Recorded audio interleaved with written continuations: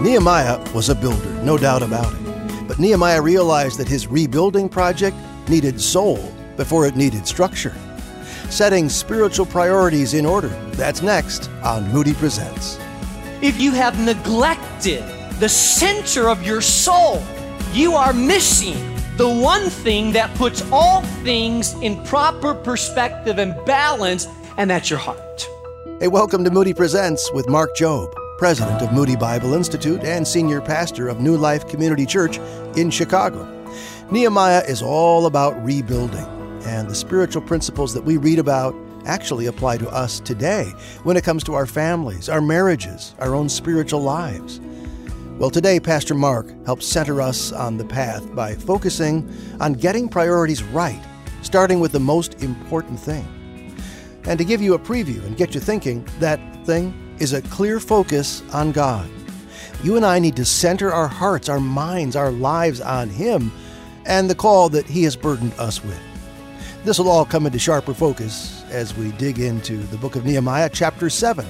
If you're able, turn there now. We're going to continue with part 2 of our message, Securing the Borders of Your Life. Here's Mark Jobe with today's Moody Presents. So we arrive at chapter 7, and here's how it starts.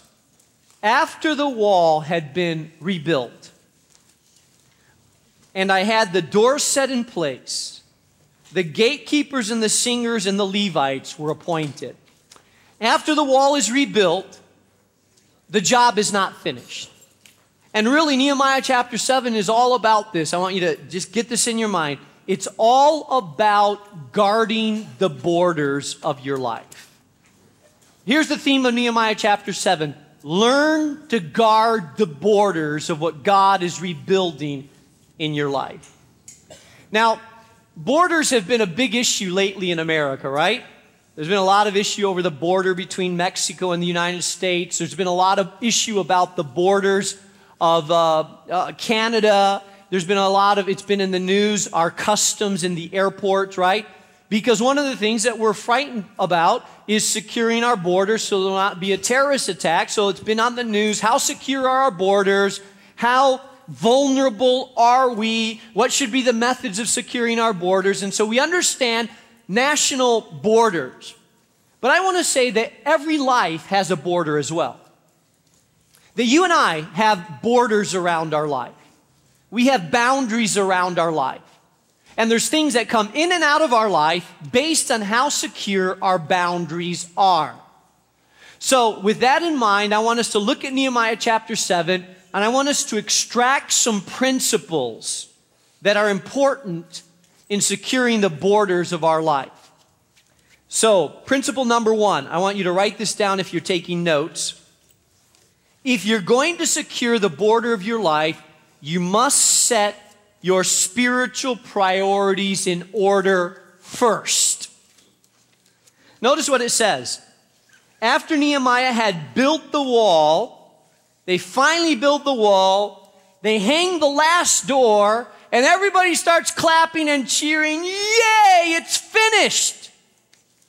But wait a second, it's not finished. It's only begun. The very first thing that Nehemiah does, it's just kind of uncanny, kind of strange what he would do. The very first thing that he does is he appoints 3 groups of people. He appoints the gatekeepers that are like ushers.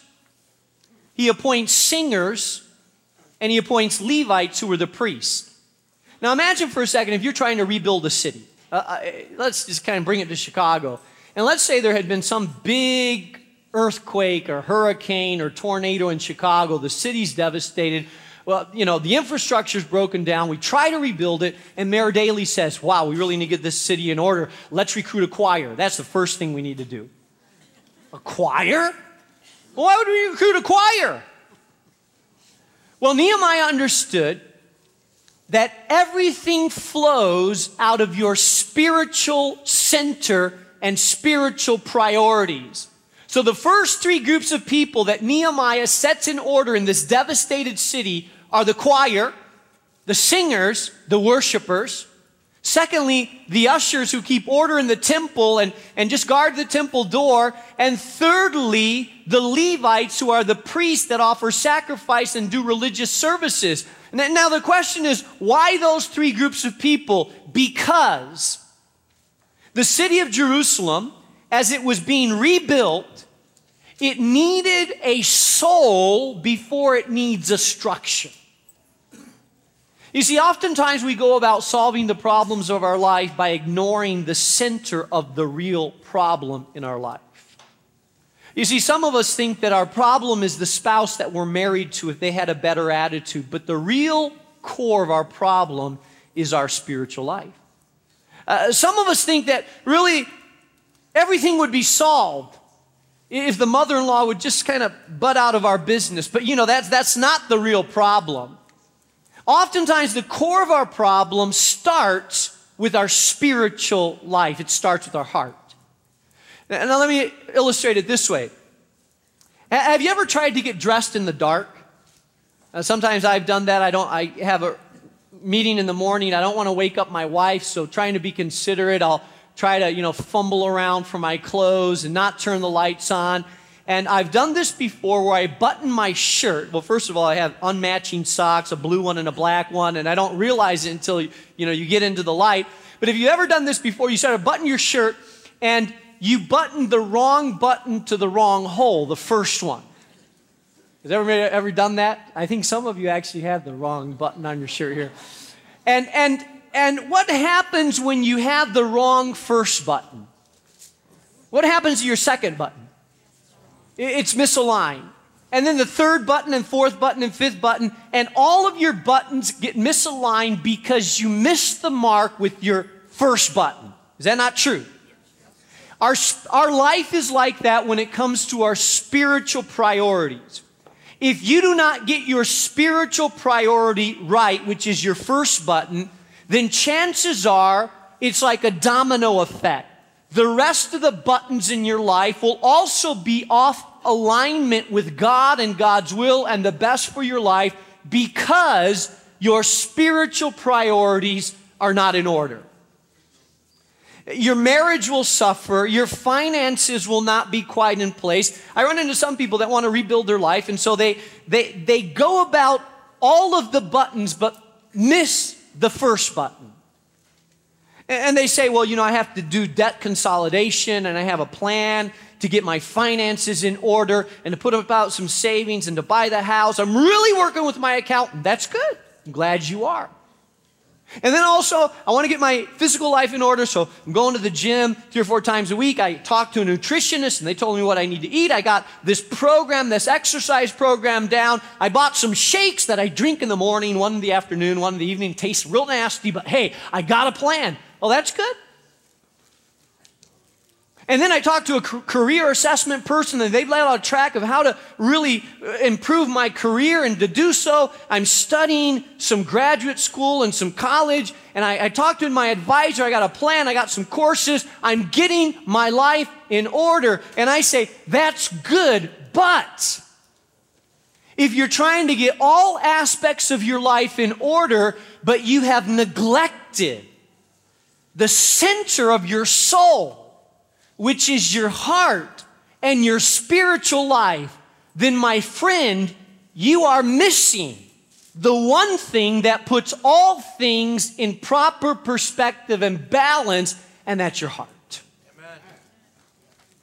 What Nehemiah was doing is he's trying to rebuild a city, but he says what needs to get happening first, before there's a sewer system, before there's garbage disposal, before there's police, before there's streets and sanitation, we got the choir singing in this devastated city. Doesn't make a lot of sense, but Nehemiah understood we got to get the spiritual part in order first so that everything flows out of that.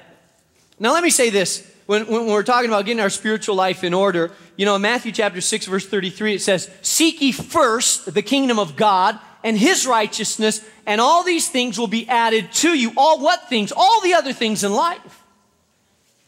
If there's a priority of seeking the kingdom and his righteousness, and then everything else will fall in place. I love the story of Jesus when he was at the house of Mary and Martha, who were the sisters of Lazarus, the fellow that was resurrected. And there's a gathering at Mary and Martha's house, and Martha was a purposeful individual, a high D personality, always worried about making sure everything was perfect, and she's frantic and a little bit overwhelmed with all the stress of getting things ready for the guests that are coming over to the house. And she looks at her sister Mary, and Mary's sitting there at the feet of Jesus, listening to him, and she says, "Jesus, please, could you tell Mary to help me out? I mean, I'm really stressed out." And Jesus says to her, "Martha, Martha." You know when you're in trouble when people say your name twice, right? Mark. Martha, Martha. You're worried and anxious about a lot of things. And then Jesus says something that kind of shocks you a little bit.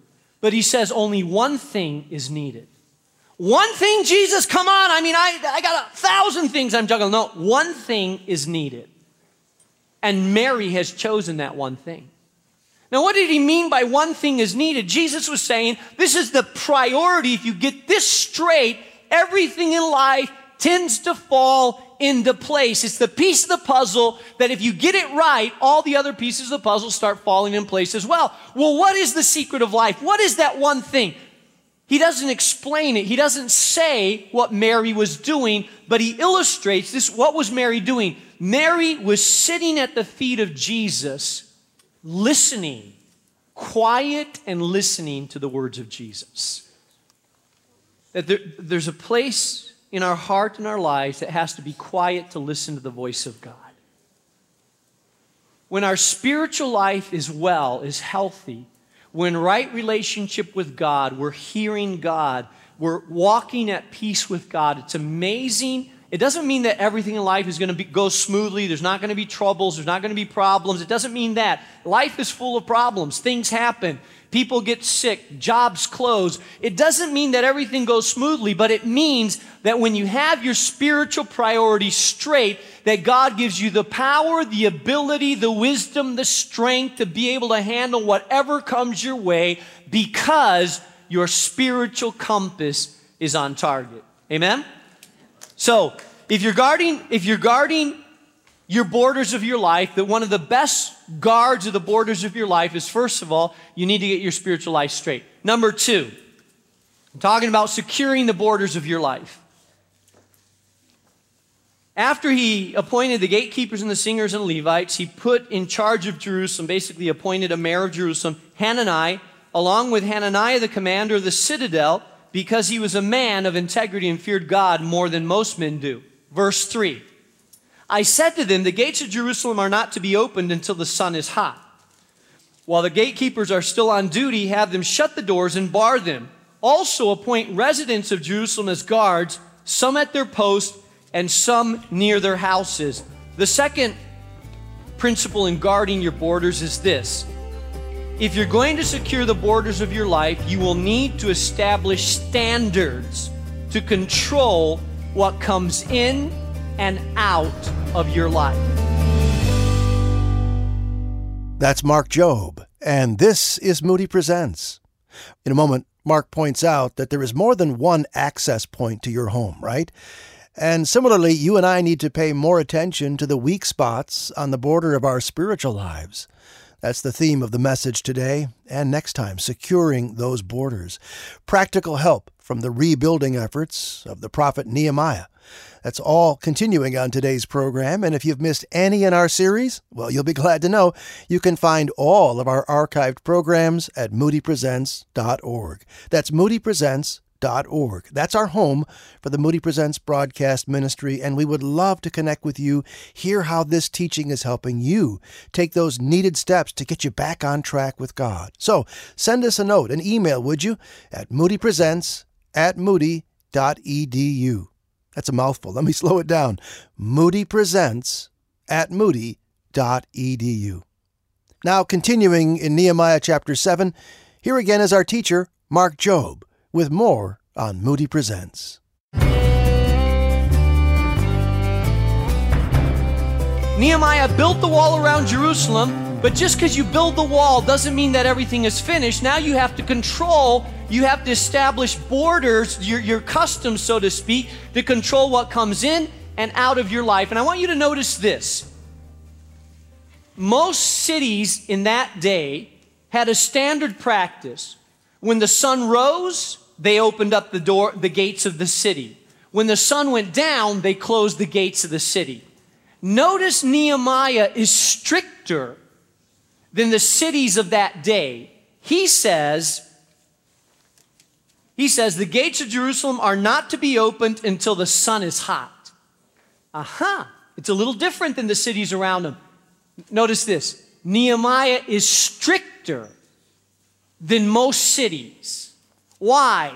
Because Jerusalem is more vulnerable than most cities because it's just being rebuilt. I wish you could hear me this morning. Listen, some of you need to start being a little stricter about what you let in your life and out of your life. You need to guard your borders better, especially if you're rebuilding and your life is vulnerable. What am I saying? Well, let me illustrate it this way. I believe, for example, families, if you're a father or mother here and you have kids and you're responsible for your family. And in the past, your responsibility would be to watch who came in your front door to affect your children. And if I were to say to you, hey, would you allow someone in your family, open up the door, let someone in your family that you think could harm your children or could expose your children to really bad influence, you say, no way.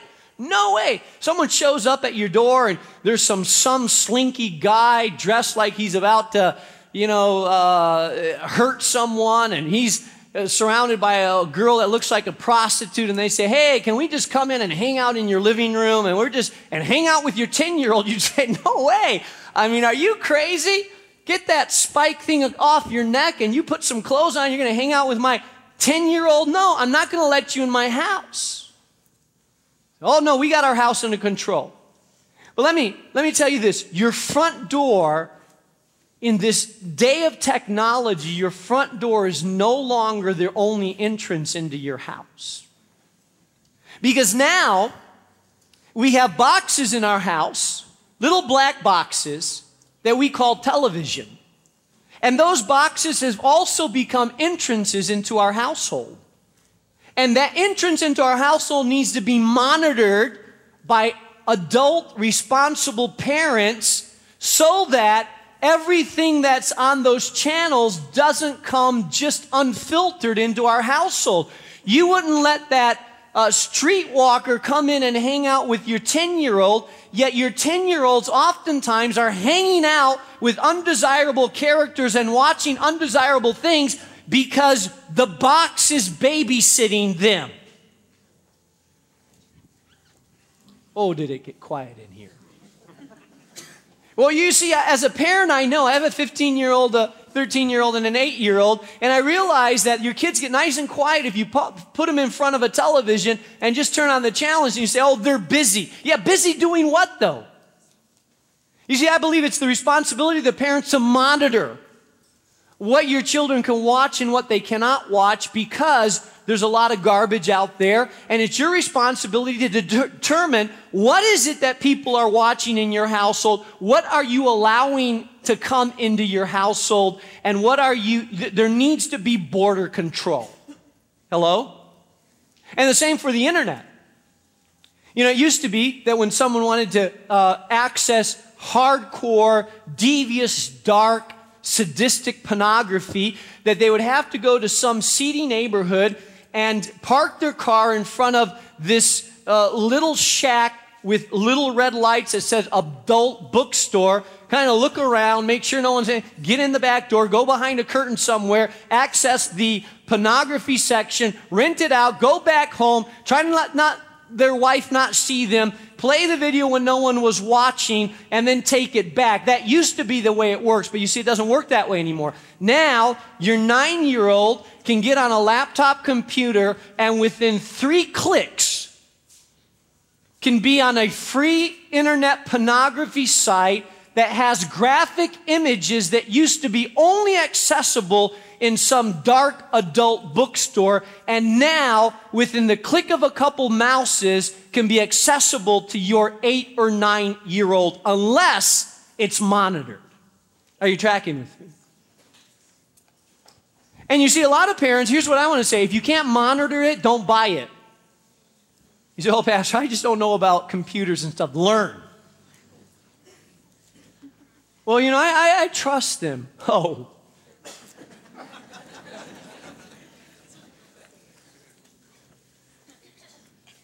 And you're going to trust a 10-year-old with curiosity to have unmonitored access to the website where people oftentimes, if you're not careful, those pop-ups that are soliciting. Listen, you're in for a rude awakening. I'm saying it's your job as a parent to monitor what comes in your household, and it's your job as a parent to begin to protect your children from what they can be exposed to, because you are guarding your borders. Are you tracking with me?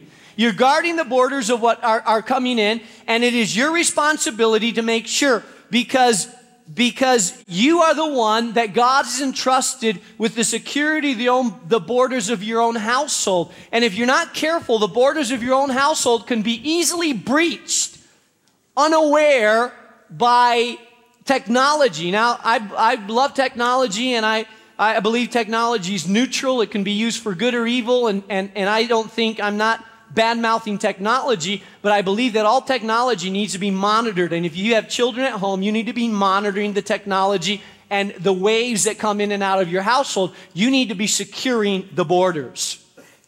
You say, well, Pastor, I'm not married, I'm just a single guy. Then great. You need to be watching your heart. You need to be watching what your eyes see, what you are exposed to. You need to be watching what comes in your house and what goes out of your house as well, especially when you are rebuilding, because when you are in a process of rebuilding, you are most vulnerable.